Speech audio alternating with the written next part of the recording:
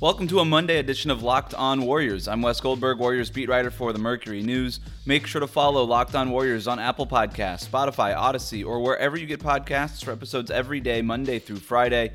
We are continuing along with our exit interview series with Gary Payton II today. We'll talk about what went right, what went wrong, and then take a look at if he can stick on the roster next season. This episode is brought to you by Locker Room. Download the app and join me Thursday at noon with Bram Hillsman to get in on the action. We will be talking Warriors, taking questions, and all sorts of other things. Locker Room, changing the way we talk sports. You are Locked On Warriors, your daily Golden State Warriors podcast. Part of the Locked On Podcast Network, your team every day.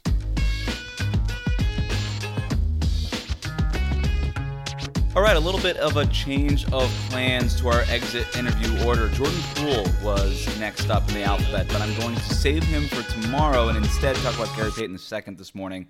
So we'll have Jordan Poole tomorrow, we'll have Kelly Oubre and some others later on in the week. But let's look at Gary Payton. Before we talk about how he can improve and how he can stick next season, just a quick review of what he was able to do in his short time in Golden State. An elite defensive player, and proved that right away. He won Defensive Player of the Year during the G League bubble, playing for the Raptors 905, the Toronto Raptors G League team.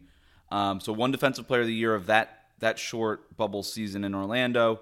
And then the Warriors signed him to the first of two 10-day contracts. Over that span of those two 10-day contracts, all of which happened in the second half of the year, he finished with a total of 25 points, 11 rebounds, 6 steals, and a block in those 10 appearances. And the defensive thing was very apparent. Steve Kerr often talked about how Gary Payton has this ability to change the course of a game, change the tide, change the feel of a game with that defensive presence. We've seen him, use those quick hands to, pick pockets and get steals and all those things. And then defensively, he held opponents to 7 percentage points fewer than their season shooting average, and that's according to NBA.com's advanced stats.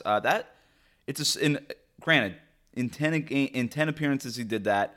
It was a small sample, but that mark ranked the best on the team, better than Draymond Green, who held opponents to 5.1 percentage points fewer than their season shooting averages. So this guy he's got the track record of being an elite wing defensive player. The shortcomings are on the offensive side. We'll get to that in a little bit. So after those 10 games, he ended up signing a rest-of-season contract in May. Did not appear after that. The Warriors were in the midst of a playoff push. They were basically running with just 8 dudes at that point, and so Gary Payton wasn't able to crack the rotation.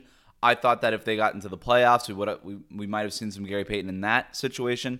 I even thought we could see some Gary Payton in that last play-in game against Memphis if they needed an answer for Ja Morant, but the Warriors stuck it out with their 8 guys for right or wrong. I don't know that inserting Gary Payton into the game in that final playing game against Memphis would have been the difference between the Warriors making the playoffs and missing the playoffs. Like if Gary Payton II is the answer, is the reason why you're missing the playoffs, then you've got some other bigger problems. But it would have been interesting at least to see what he could have done against Ja Morant, right? Who went off in that final playing game. So we didn't get a chance to see that. Payton did not play after signing that rest of season contract, but he is under contract, non-guaranteed for next year. Again, we will get to that, into the particulars of that a little bit later. But I thought what was so impressive about Gary Payton during that time is, look, you could do that against the G League, right? If you win Defensive Player of the Year in the G League, awesome, great for you. It doesn't mean that you can defend at the NBA level, at that high of a level. Gary Payton's not winning Defensive Player of the Year in the NBA anytime soon, but that dude can stop dudes on the perimeter. Like that guy, what he can with those hands, with the way that he gets steals. I mean, getting 6 steals in 10 games in limited playing time. I mean, this is a guy who averaged 4 minutes a game? Yeah, he averaged 4 minutes per game. So you take that, extrapolate per 36. He's averaging 5.4 steals per game. 5.4 steals per 36 minutes. Now, he probably doesn't do that if he's playing 36 minutes. But that dude just reads things well. He's got that Andre Iguodala-like ability to just smack balls away, get deflections, recover loose balls. When guys are going, like that ability like Andre Iguodala where a guy is driving to the rim and goes up with both hands for a layup or a dunk or something, and he just times it perfectly where he smacks the ball off their hip and then turns that into a transition opportunity. We actually saw him, after those types of plays, defensive plays, push the ball on the break and get out in transition. And we know how much the Warriors love to do that and how good of a fit that might be. So I think there was a lot to like from Gary Payton. Would have loved to see more of him, though. Didn't play after signing for the rest of the season. Would have loved to see more of Gary Payton. We didn't get a chance to.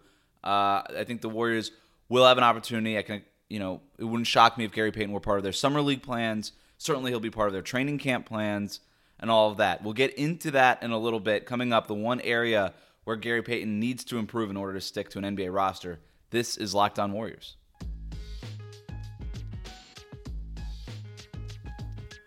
Let's talk about Indeed. You're the hiring expert for your company, and what you really need is help making your short list of quality candidates. You need a hiring partner who helps make your life easier.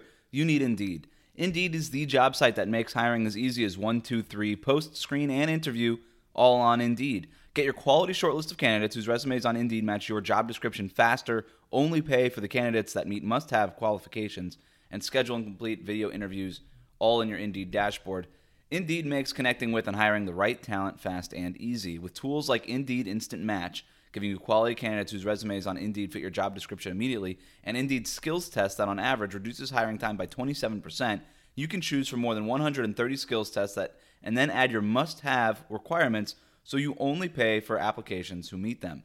According to Talent Nest, Indeed delivers 4 times more hires than all other job sites combined. If you're hiring, you need Indeed. Get started right now with a free $75 sponsored job credit to upgrade your job post at Indeed.com/locked. Get a $75 credit at Indeed.com/locked. Indeed.com/locked. Offer valid through June 30th.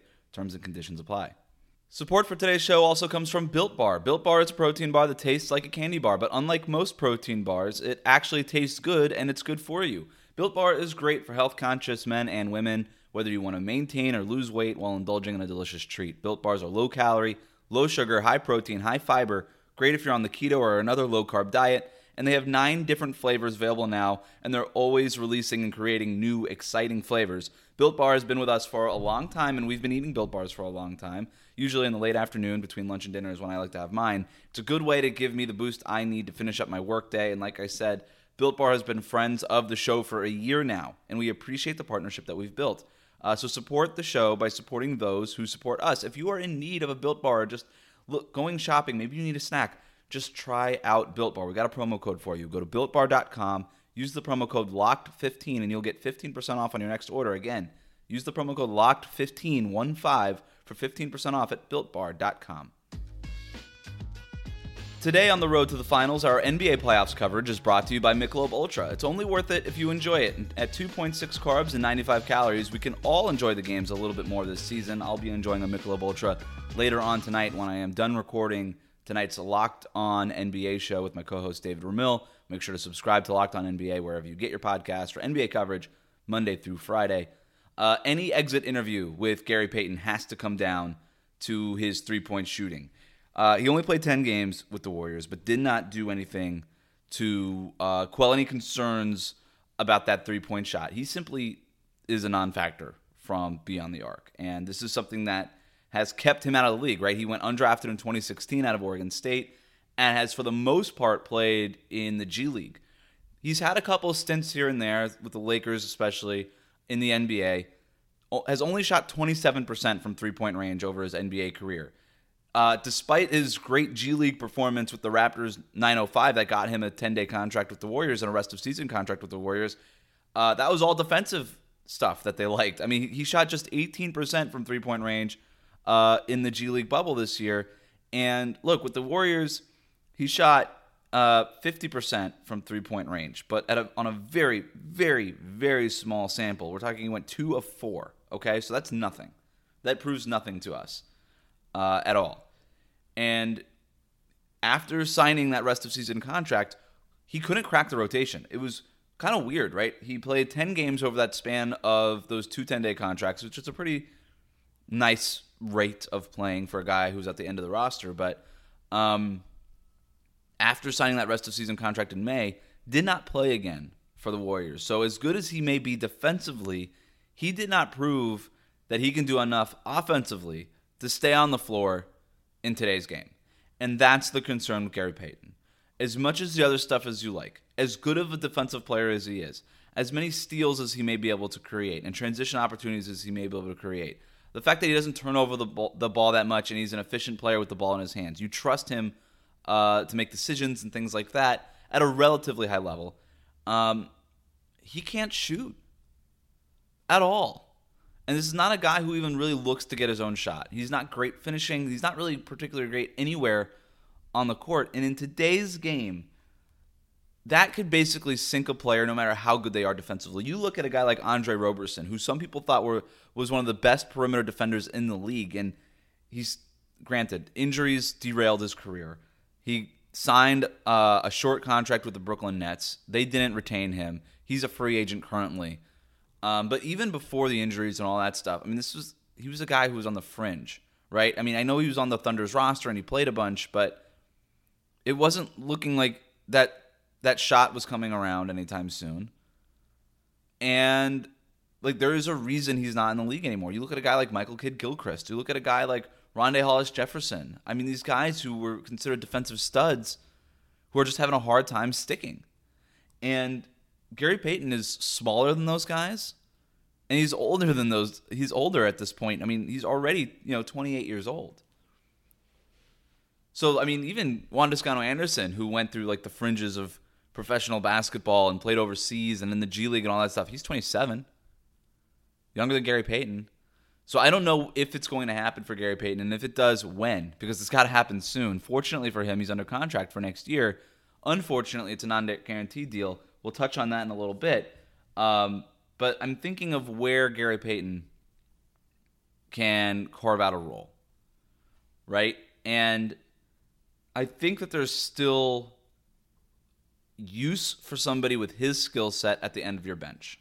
On this roster, you could play him next to Steph, you could play him next to Clay, and maybe some of that shooting isn't as much of a concern anymore because obviously you've got two of the best three-point shooters ever spacing the floor at a ridiculous rate, and those kinds of things are a little bit minimized, right? It wasn't an issue for Andre Iguodala. It wasn't really an issue for Sean Livingston, who didn't shoot much from three-point range. My concern would be, can you play him with Draymond Green? Because if you're just trying to get two really high-level defensive players on the floor, I mean, could you do a lineup with, Steph, Clay, Gary Payton, Wiggins, and Draymond, right? I still don't know that opponents respect Andrew Wiggins from beyond the arc the way that they probably should. He shot 38% last year from three. Can you get away with that? Can you get away with two players who are offensively non-factors? Now, part of Draymond Green's exit interview in real life, his real-life exit interview was, hey, we need you to score more. And so if he becomes more of a scoring threat, not from three-point range, because I don't think that's ever coming back. I think that was an anomaly the one year he's a good three-point shooter. But if you could at least be more of a factor on drives and in the paint, then at least you get some of that involved, and you have to at least pay attention to him in a way that you didn't really need to pay attention to Draymond this last year.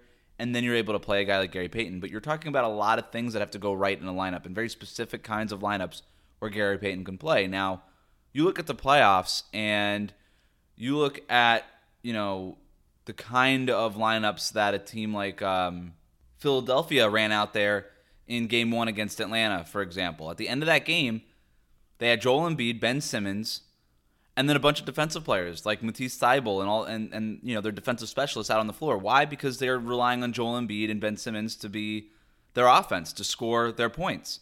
And so you could maybe survive with Gary Payton and Draymond Green and Kevon Looney out there, just be a really high-level defensive team as long as Steph and Clay can score your points.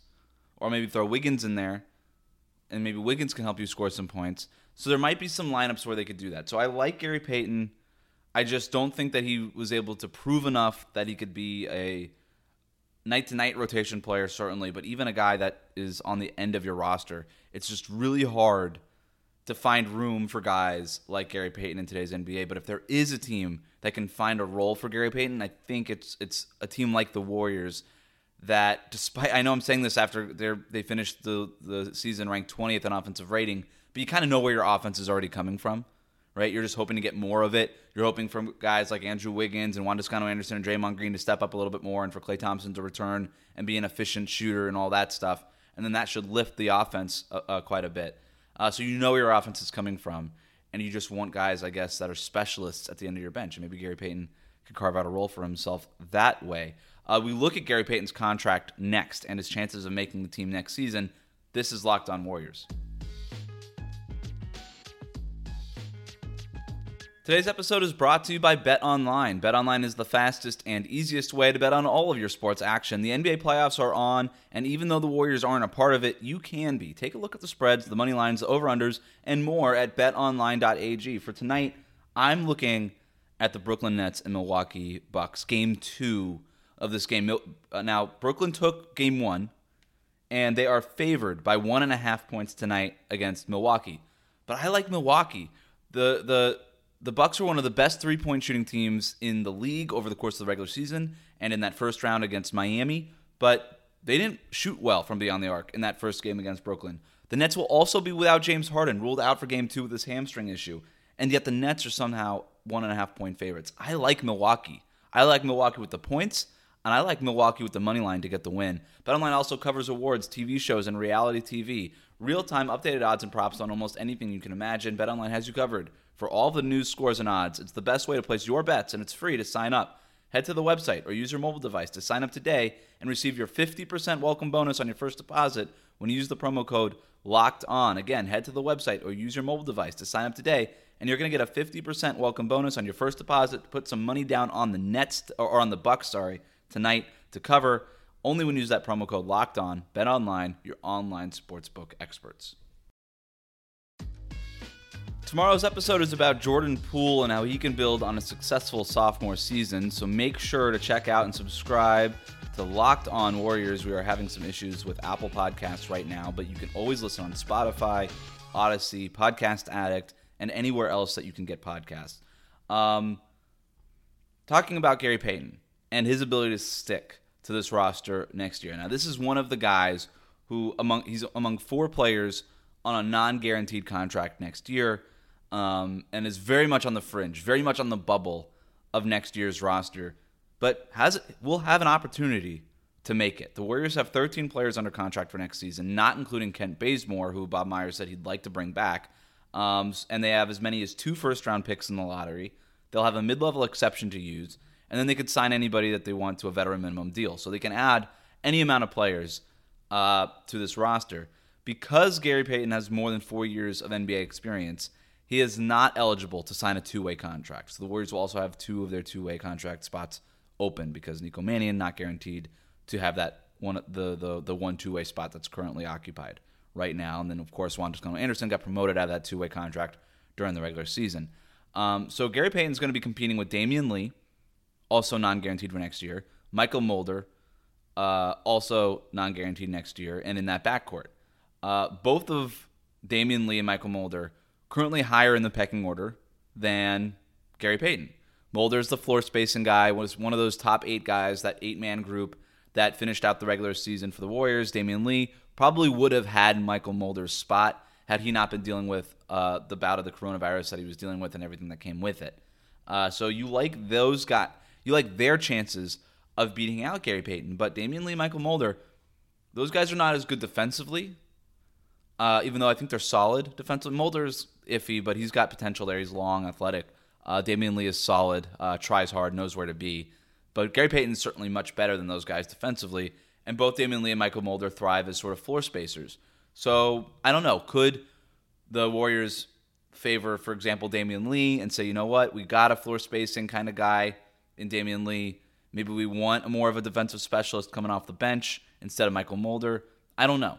But to look at Gary Payton's contract, non-guaranteed for the most part, it becomes partially guaranteed on August 11th. So chances are he'll probably get that guarantee. It's about $650,000. He'll probably get that money. And then the rest of that money, $1.3 million, becomes guaranteed on opening night. So if he's on the roster on opening night, his contract becomes guaranteed. So he is very much on a training camp deal. That's how we can view Gary Payton. He is on a training camp deal, similar to Damian Lee, similar to Michael Mulder. It's going to take a strong summer league, preseason, training camp, offseason workouts, all these things for him to prove that he should be on the roster. I don't love Gary Payton's chances, if we're being honest. I think that having a guy with his skill set as a specialist off the bench is valuable.